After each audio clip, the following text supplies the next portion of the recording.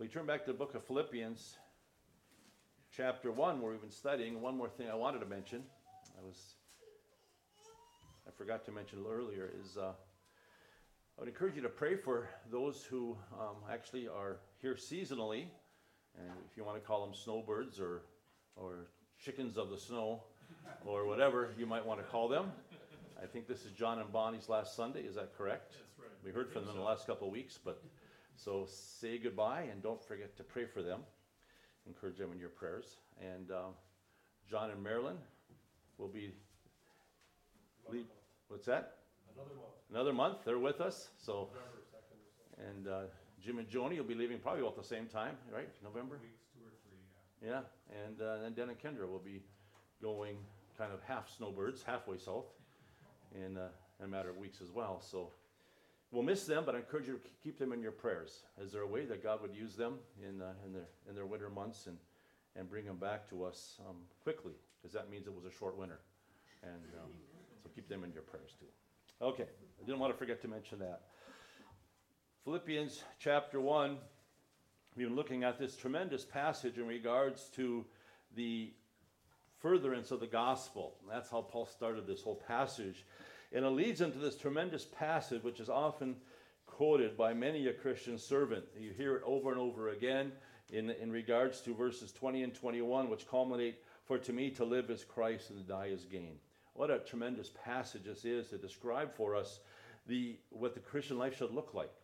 It refers to the fact that Christ should be magnified in our bodies. And in order to accomplish that is to have this mentality that we need to get our minds around. What does it mean for me to live is Christ? And that's the essence of the Christian life and the relationship and the standing that we have in Him. And last time we looked at the expressions of that mentality of that life. We began looking at them, as he says in verse 20, "According to my earnest expectation and hope, that in nothing I'll be ashamed." That was the first thing. We looked at that last time. "But with all boldness," the second thing, "as always Christ will be," third thing, "magnified in my body, whether by life or by death." And so he mentions these three things in regards to the living out of our Christian lives and our Christian testimonies before him, and describing what it means for us to say, "For to me to live is Christ." And we looked at the first one last time briefly, the fact that Paul says, "I hope in nothing to be ashamed." And we recognize that shame wasn't just in regards to witnessing. And we all need more boldness in our witnessing, don't we? But I think it was more than that. In the context of Christ being magnified in my body, we recognize, in fact, some versions seem to word it that way in their translations. It seems to indicate more so not bringing reproach to the cause of Christ. Allowing nothing in my life that would cause others to think less of my Savior, so to speak. No one that would bring dishonor, nothing that would bring dishonor to his name. And so it really covers more than witnessing, it covers the whole of life, doesn't it? The next thing he mentions here, he says, "But with all boldness, Christ may be magnified in my bodies." And once again, I think this is more than just boldness and witnessing. It's kind of the other side of the coin of being ashamed, isn't it? It's more than boldness and witnessing in this context. Its idea here is living Christ in the wide open. It's boldness in life to live as a Christian. The idea is not the approach many Christians take of being an underground Christian, a living in the shadows Christian, but instead a wide open Christian. You might say we as believers need to become comfortable living in our Christian skin, so to speak, living what we are in Christ. Or really, in this passage, living our true identity. Because if Paul has said, "For to me to live is Christ," that means his identity was his oneness in relationship with Jesus Christ. And we recognize, according to the Bible, that mankind was created to reflect God's image. It was created in God's image and in his likeness. Well, we know that image was marred by sin. When man rebelled against God, sin spoiled that image and marred that likeness. Sin took man in the wrong direction in life, made him independent of God, and in fact made him afraid of God. We see in the garden Adam and Eve hiding from God, and it created that animosity between God and man. But that's why we celebrate Jesus Christ every day of our lives, don't we? Because God sent him to rescue us from that condition, because the eternal result of that condition is an eternal separation from God. It's hell, and hell is a very real place. And the Bible tells us that we've all been born into this world as sinners. And the soul that sins, it shall die. And that's a reference not only physical death, but eternal death. But we rejoice that Jesus Christ died that death in our place. He died on the cross. He took our hell. He paid for our sins so that we could be forgiven and rescued and restored. And when we are, Colossians 3:10 puts it this way, and we have put on the new man who is renewed in knowledge after the image of him who created him. And therefore, when a person gets saved, it becomes a new creation in Christ. We once again have a nature within us, the capacity to serve God, a nature that's described as being created in the image of him who created him. And so that condition is restored within our hearts and lives. And so once again, we're able to reflect his image, to enjoy his person in our lives. In fact, we know in heaven, for those who have trusted Christ as their Savior, that's really what eternity is about. Reflecting his image and likeness and enjoying it for all eternity as we discover the riches of the glory of the person of God reflected in us. But here Paul says, why wait till then? How about now? My desire is now that I'll live that identity with all boldness, with all oldness. I want to live in the light of who I am in Christ, not with shyness or reluctance, not as a second-class citizen in this world, but as the ones who have the truth of our Creator who set us free to live as he intended us to do. And that's God's desire.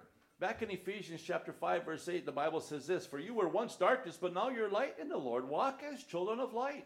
And it goes on in that passage to tell us that light is intended to expose the darkness. That's how we should live. Not putting a bushel over our lamps, should we? Let's turn to look at Matthew chapter 5, if you want to turn there with me this morning. And I'm just reminded of this because this is what Paul is saying. And the Lord Jesus put it this way in his wonderful way of communicating. In Matthew 5, verse 13, we find these two analogies. He says, you are the salt of the earth, but if the salt loses its flavor, how shall it be seasoned? It is then good for nothing but to be thrown out and trampled under the foot of men.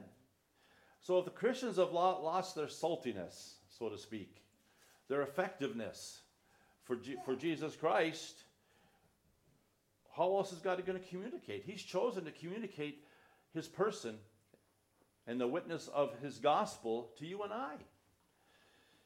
And unfortunately, in many parts of our world, even especially in our nation, the salt is pretty tasteless when it comes to Christianity. We've forgotten this intimacy Paul's describing in Philippians chapter 1 of living Christ. To me, to live is Christ. And Jesus Christ has become a spoke of our wheel instead of the hub of our wheel. And that when that happens, we lose our effectiveness as witnesses for him. You know, I personally believe in Romans chapter 1 where the Bible says that talks about that decline of mankind into moral decadence. When it says, when they knew God, they glorified him not as God, neither were thankful. That was the first step. And I tend to believe that refers to Christians because they're the ones who knew God. They're the ones who know the gospel message, but we don't glorify him as God in our lives. When we don't put him first, when we don't say to Paul, for to me to live is Christ, we begin that, or at least contribute to that moral decline of our nation and world. And so Jesus encourages us here to retain our saltiness. Now back in Philippians, Paul reminds us that happens through the supply of the Spirit, but it's our decision to yield to him.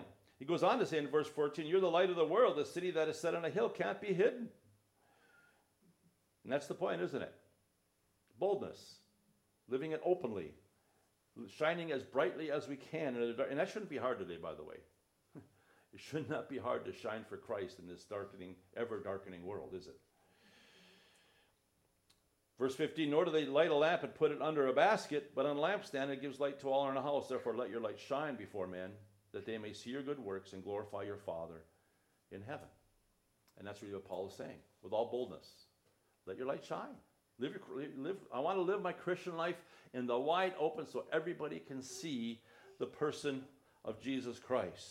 That's what's his earnest desire, going back to Philippians, is that people might see Christ. And that's what he goes on to say, so that Christ will be magnified in my body. The third thing. In fact, he says here in Philippians 1, with all boldness, as also, so now also. as always, so now also. He's referring to as always. That's what always been my desire, but now also. What's the now also referring to? He was in prison. He was in prison, yet he wasn't going to fail to trust the Lord, to walk the Lord, to recognize God's plan for his life, which at that time included, a pit stop in prison. In spite of his circumstances, he's saying, in spite of how bad life could possibly get, none of us would put on our bucket list to spend some time in a dark, dank prison with the doors locked. None of us. That's not on our wish list. That's not how we vision our missionary endeavors or our witness for Christ. But this was God's plan. And Paul says, you know what? In spite of circumstances, I want Christ to be magnified. Just as always, leading up to this point, and now also in this condition, whatever his circumstances, I want Christ to be glorified. This attitude is so far removed from the idea that is popular at times in Christianity, that God wants to make us all fat and sassy and rich.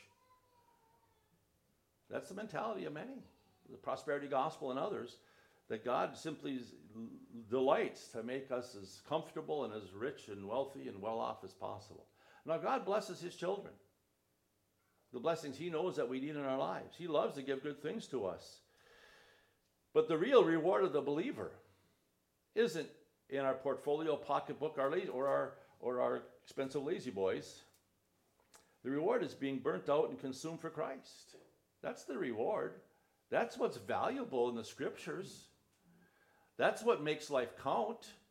That's what's important when we come to the end of our lives and look back. We can say with Paul, I finished my course. That's what we want, put it on our tombstones.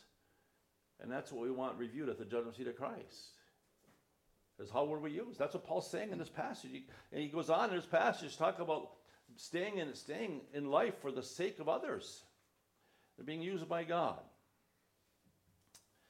So being in prison did not deter Paul's determination, his desire, his earnest desire to be glorified or magnified. The word magnified means to make great. It means to enlarge. Magnifying glass, we get it. As the older I get, the more I have to use one of those, especially prescription bottles and whatever. But Paul's saying he wants Christ to be magnified through his body. The New American Standard Version uses the word exalted. In ESV, it uses the word honored. Holman says highly honored, exalted. So in other words, folks ought to see Jesus in us rather than ourselves. And that puts a whole different spin on how we live life. We're not here to present ourselves. We're here to promote and present Jesus Christ. That's what we ought to want people to see. He says, I want people to see Christ. Because that's what the world needs. That's what our families need. That's what our churches need. That's what our culture needs. That's what our nation needs. Not right politics, policies. It needs Jesus Christ. And God has privileged me with being that light bulb that brings that light to the world around us. Because he's the only one, I'll say it again, the only one that can rescue, restore, brings direction and sanity to life. And we have the privilege of being part of that program, don't we? And that's what Paul's saying here. You wonder, how does the world see Christ in us? What is it that they see? Well, they might see the character of Christ in his love and his graciousness and his compassion. You might see Christ in us when we live sacrificially to serve others as God calls us to. We might see Christ in us when we prioritize the things of God and people understand that Jesus is first in our lives. Or they might see it in our holiness. And that's a big one today, isn't it? To actually live different than the world lives as a result of knowing Christ.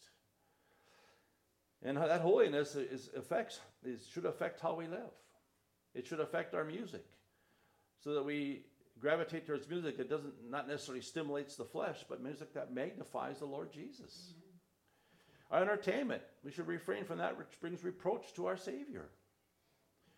Even in our recreation, it has a different place of priority in our lives than it does for the lost. And those are just some things. It should affect our marriage and our jobs and how we operate in life, what kind of neighbor we are, and so on. Because Paul says, I want Christ to be magnified, it says here, in my body. In my body. I would tend to use the word life, but I think the Bible likes to use the word body because he wants, God wants to encapsulate the whole person, and especially the visible, because that's where the spiritual is lived out, isn't it? What we are on the inside is lived out on the outside, isn't it? We are what we think.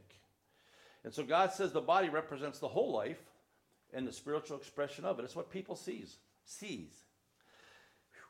2 Corinthians 4:10 says this, always caring about in the body the dying of the Lord Jesus, that the life of Jesus might be manifest in our body, and what people see in us.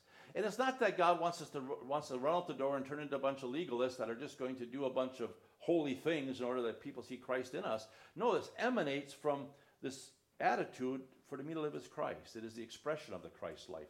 It is the norm of the Christ life that we're talking about here. Romans 12:1 says, I beseech you therefore, brethren, by the mercies of God, that you present your bodies, all of you, a living sacrifice, holy, acceptable to God, which is your reasonable service. 1 Corinthians 6:19 and 20 says this, don't you know that your body is the temple of the Holy Spirit, who is in you, whom you have from God, and you're not your own. Woo-hoo. That's a good one. You remember that. We're not our own. We don't call our own shots. For you were bought with a price, and what a terrible and tremendous price that was. Therefore, glorify God in your body and in your spirit, which are God's. God wants the whole of us. 1 Thessalonians 5:23 says, now may the God of peace himself sanctify you completely, and may your whole spirit, soul, and body be preserved blameless at the coming of the Lord Jesus Christ.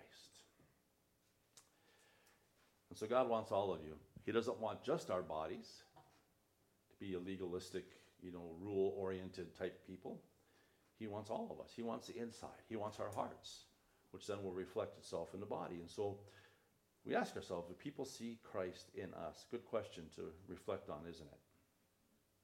But then he goes on and it gets even more serious where he says in the last phrase, whether by life or by death. It's like gulp. Isn't that kind of radical, Paul?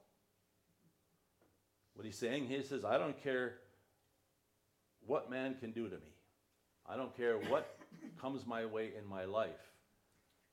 I want Christ to be magnified.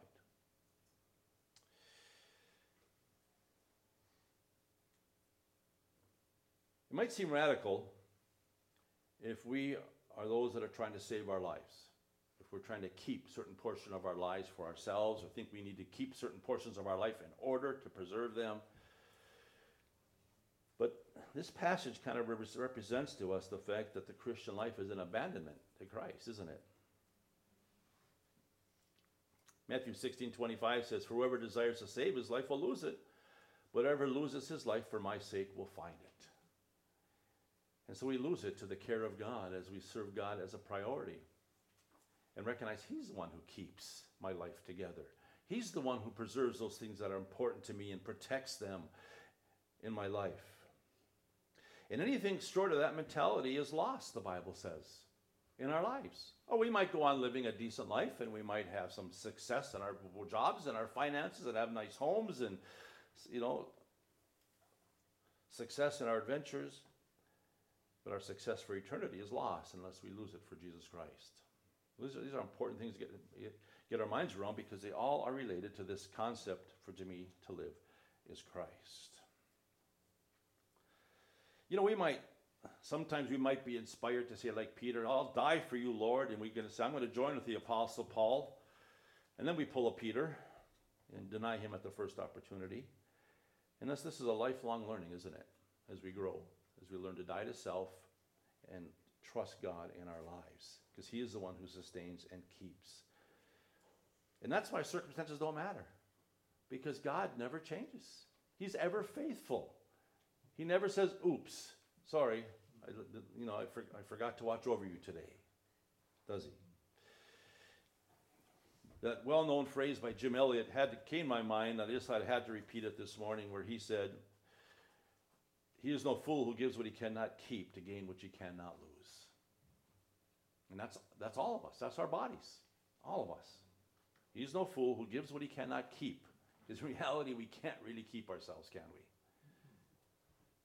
To gain what we cannot lose. And all these attitudes are reflection, the byproduct of the attitude in verse 21. For to me, to live is Christ. Stated in the face of a death sentence, recognizing that to go on living was better for others, as he says in this context, but to go with Christ is gain. Gain. And he said there's one reason to stay. One reason to stay on this earth. Because it's far better to be with Christ, we're told in this passage. And that is to live Christ, to serve Christ, to live for him, to enjoy him in our daily walk as we work with him in continuing the work of the gospel. Because to share in Christ's life is to share in his heart. If we're going to live is Christ, and it speaks of our union and oneness and walk with Christ in our lives as we become the vessel for the expression of his life, then naturally we share his heart, or we ought to. That's kind of normal. If he's the one living through me, then his heart should be reflected in mine. And his heart is people. That's his heart. We're his creation, and he went to the cross to rescue us, pay the ultimate price. His heart is people, isn't it? And therefore, he inspires us and leads us and encourages us to reach people for Christ and encourage those others who are in Christ. You know, it's so easy to think that life consists of the abundance of things we accomplish. I just put a little twist on that phrase. Because more and more these days, it seems like humanity, including Christians, are turning to task-oriented people. And we feel good if our list got done today. That was a good day. Is it? No, if that's what God had for us today, hallelujah, amen, because God always gives us time in the day to accomplish what he wants us to get done. But is that really our first focus? Well, working is part of our nature. We're made to work. God created us that way. It's our responsibility before God to contribute to life. But those things are secondary to reaching people. In fact, those physical objectives we have in life are simply the means and the opportunity to accomplish a higher calling. People. Reaching people for Christ, encouraging people who are saved in Christ, in their walk with Christ, sharing the life and the love of the Lord Jesus with others. You know, the book of Jude, it's a book of apostasy and of ungodliness in the last days. And there's really a few points that just leap off the page in regards to our response, our focus, a believer's focus in the last days. The first one in verse 3 is to contend for the faith, isn't it? Verse 3 says, "Beloved, while I was very diligent to write to you concerning our common salvation, I found it necessary to write to you, exhorting that you contend earnestly for the faith which was once for all delivered to the saints." So we're to contend for the truth of God's word. We're to stand for its truth and its righteousness in our lives and in our culture. The second thing that jumps off the page amidst the description of the rampant ungodliness and apostasy is in regards to serving Christ and affecting others. Verses 20-21 says, "But you, beloved, building yourselves up on your most holy faith, praying in the Holy Spirit, keep yourselves in the love of God, looking for the mercy of our Lord Jesus Christ unto eternal life. And on some have compassion," it goes on to say, making a distinction. "But others save with fear, pulling them out of the fire, hating even the garment defiled by the flesh."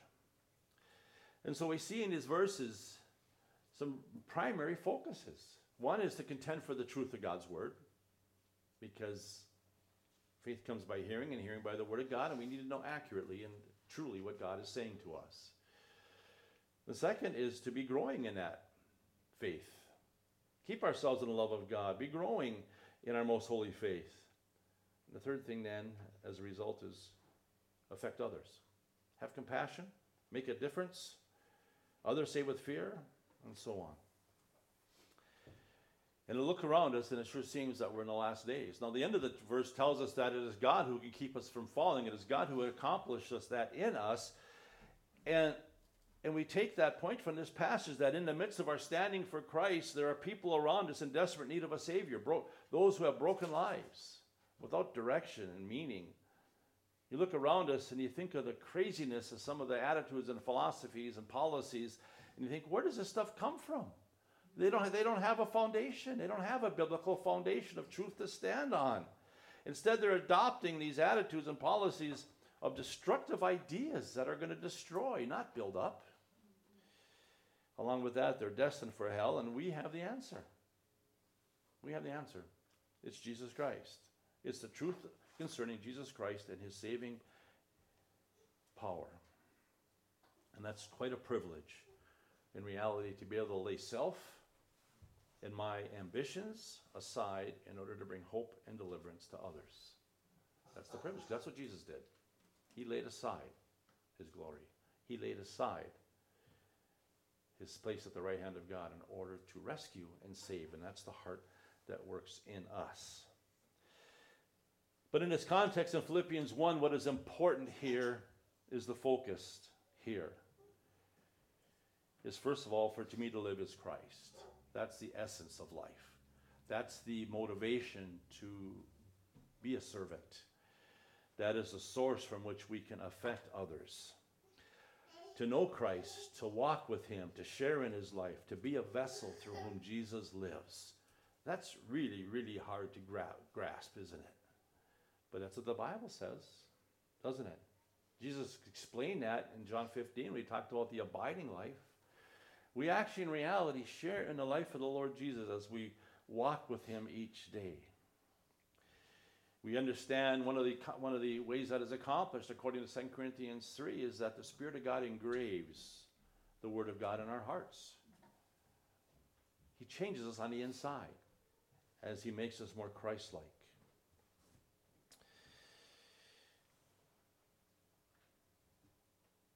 Serving Christ is simply the byproduct of growing to love Christ, isn't it? Becoming close with him, to realize that we walk together with him.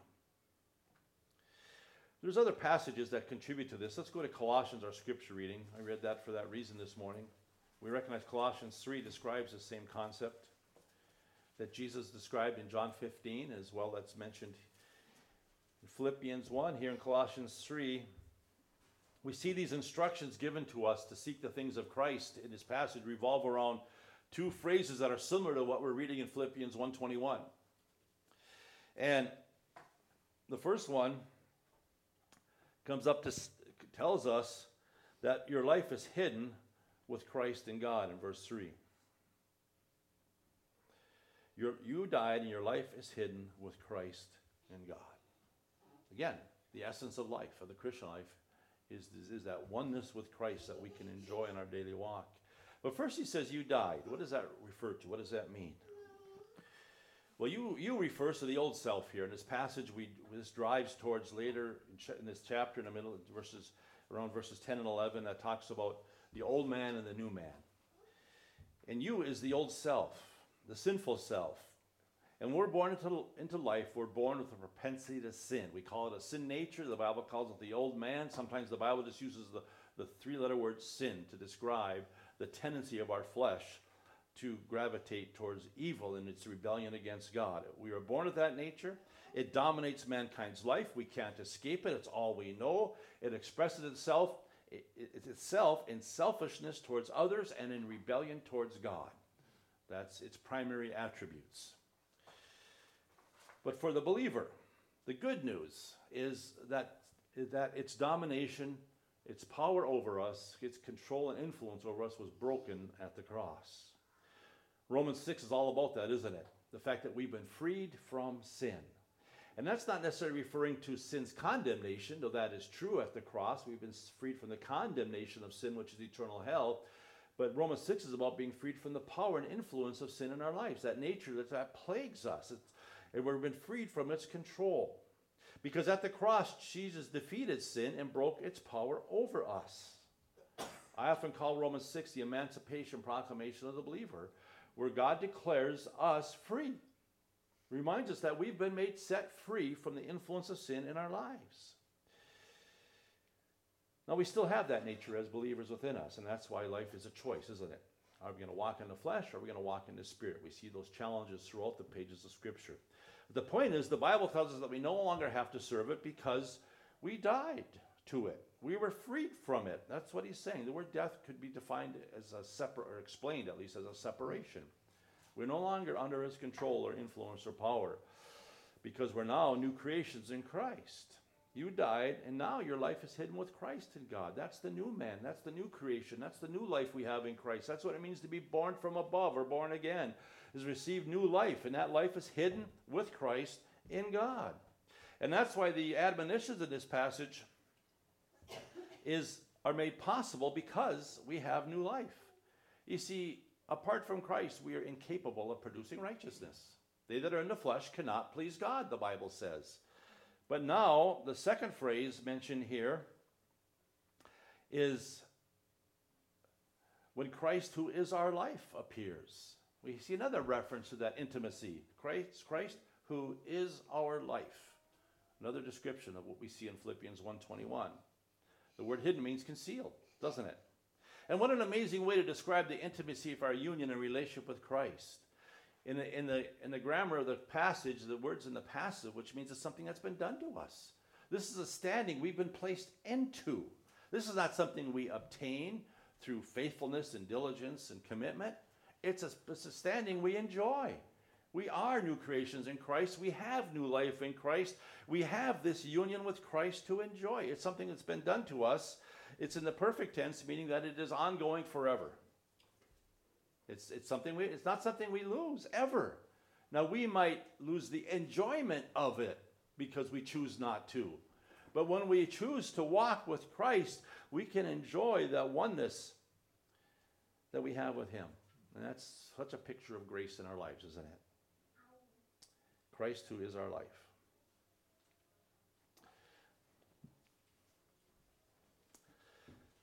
And that's a wall. As it goes on in verse 4, when Christ, who is our life, appears. And so we have a choice as Christians, don't we? We can choose to live our lives for ourselves. We can choose to live religious lives, which is, Sunday go to meeting Christians. Nod to God when I pray before meals. Or we can discover the wonder and the intimacy of what it means to walk with Jesus Christ in a personal way. And it is personal to each of us.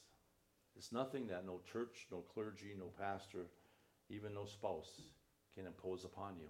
It is a choice we individually make to seek him.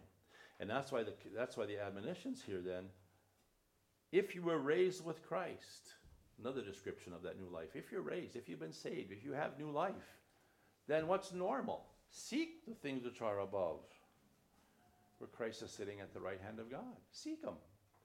And it only made possible because the standing of our relationship in him, we can seek. And then we can set our affection, our minds on things above, not on things on earth. Then in verse 5, we can put to death our members. We no longer have to live out the ugliness described in verse 5. Because in verse 7, that was in the past. You yourselves once walked when you lived in them. That means you were consumed and enslaved by them. But now verse 8, put off those things. Anger, wrath, malice, blasphemy, the filthy language out of your mouth. Don't lie to one another. Put off the old man with his deeds and put on the new man, renewed in knowledge according to the image of him who created him. All descriptions of what it means to walk with Christ. Put on this new life. That means choose to wear it like a cloak or a coat. Let it permeate your body, your life. Paul prayed in Galatians 4:19, my little children, for whom I labor in birth again until Christ is formed in you. And that's the essence of the Christian life. We so often define our Christian lives by legalistic ruts, just a few morals. And someone has said a rut is a grave with the ends kicked out. And that's often how Christians live their lives. I go to church once in a while. I've learned not to do this, and I learned to control my mouth, and I've learned not to do this, and those are maybe byproducts of growth in Christ. God wants to bring us back in this passage of Philippians chapter 1 and here in Colossians chapter 3 to the focus of our lives, and that's Jesus Christ. We have the God of eternity, the Almighty God who transcends creation, who came to redeem us. That's an amazing story in itself, isn't it? And then, as he restored us to a right relationship with him and raising us with Christ and giving us new life in Christ, he wants to walk with us.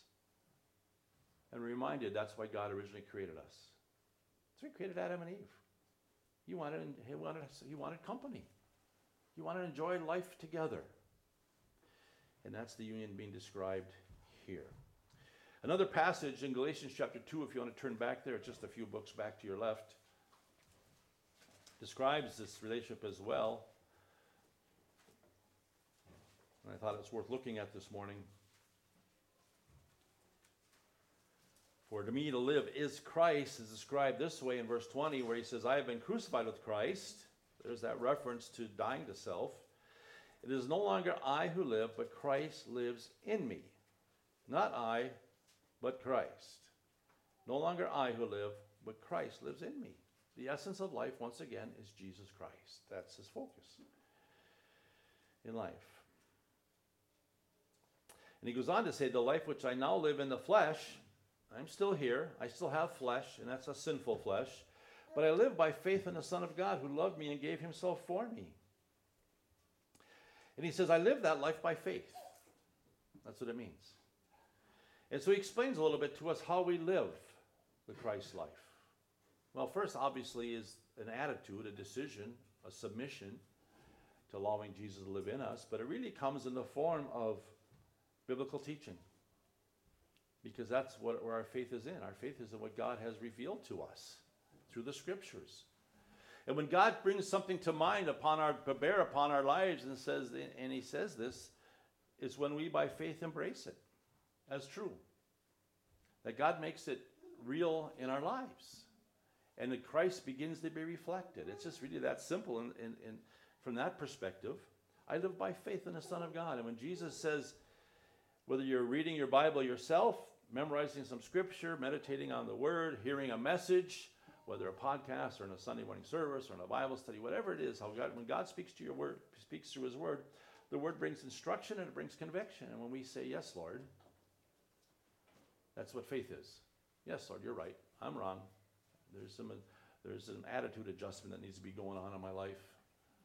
Then God writes it in our hearts. He makes it part of real in our lives. And that's amazing. It's only something the Spirit of God could do. But Paul says, in order for me to realize, not I, but Christ, I must live by faith. I must believe not only that the overarching principle that God is leading and guiding in my life, but I must believe the specific instructions he gives me as true for me, is real in my life. It's one thing to teach the Bible. It's one thing to be able to repeat a promise or a principle of Scripture. It's another thing to get where the rubber meets the road, like being in prison and being able to say, I'm rejoicing. Because God has a plan. I still want Christ to be magnified in my body. And so when unwelcome circumstances come our way, we trust the specific promises of God's word. And God begins to form Christ in us. It's only his work. It is so sad when we take a rule-oriented, legalistic approach to the Christian life. We fall so far short of the joy of walking with Christ and of being changed from the inside out as God forms Christ in us. That passage of regarding to abiding, another passage we won't have to turn into this morning, but Jesus kind of summarizes what he's telling the disciples in regards to the abiding life. In verse 7 he says this, if you abide in me, and my words abide in you, you will ask what you desire, and it shall be done for you. He says, if you abide in me, it's a choice. Abide means to make your home with Christ. Live with Christ. Make him comfortable in your life and yours in him. Second thing he says, then if my words abide in you. Well, for God's words to abide in us, to be at home in our lives means that we believe them, we've accepted them, we live in light of them. In fact, really, Colossians indicates we should be seeking them. Because everything else we've learned in life is based on humanistic philosophy. We need the light of the truth of God's word to make sure we're on the right track. Allow it to make those adjustments and changes in my life. If my words abide in you, if they become part of you, real to you, if they become at home in your life. Then you have that intimacy. Ask what you will. There's prayer. Let's add that there too. Prayer. And prayer here is the expression of oneness with the person and purposes of Jesus Christ. Because when he say, ask what you will and it'll be done for you, means that if you are having God's word abide in you, and you're abiding in Christ, you're going to want what he wants, and he's going to want what you want, because there's a oneness. That's what God wants to bring us in line with his purposes, and that's why prayer is powerful, because it's really the expression of the alignment of our lives with his. And God says, come on, join me. It's prescribing that unity, the intimacy we have of living Christ. If you abide in me, and my words abide in you, you can enjoy that through the intimacy of your prayer life. Back in Philippians chapter 1, Paul goes on to say that this living Christ is really his greatest desire, but the outworking of that is service towards others, doesn't he? He says that to abide in the flesh is more needful for you. Because he recognized the normal expression of Christ living in me was a love and a concern and a service towards others. And Paul said that's the only reason to stay. To continue to enjoy the life of Christ as he lives through me in his desire to affect others.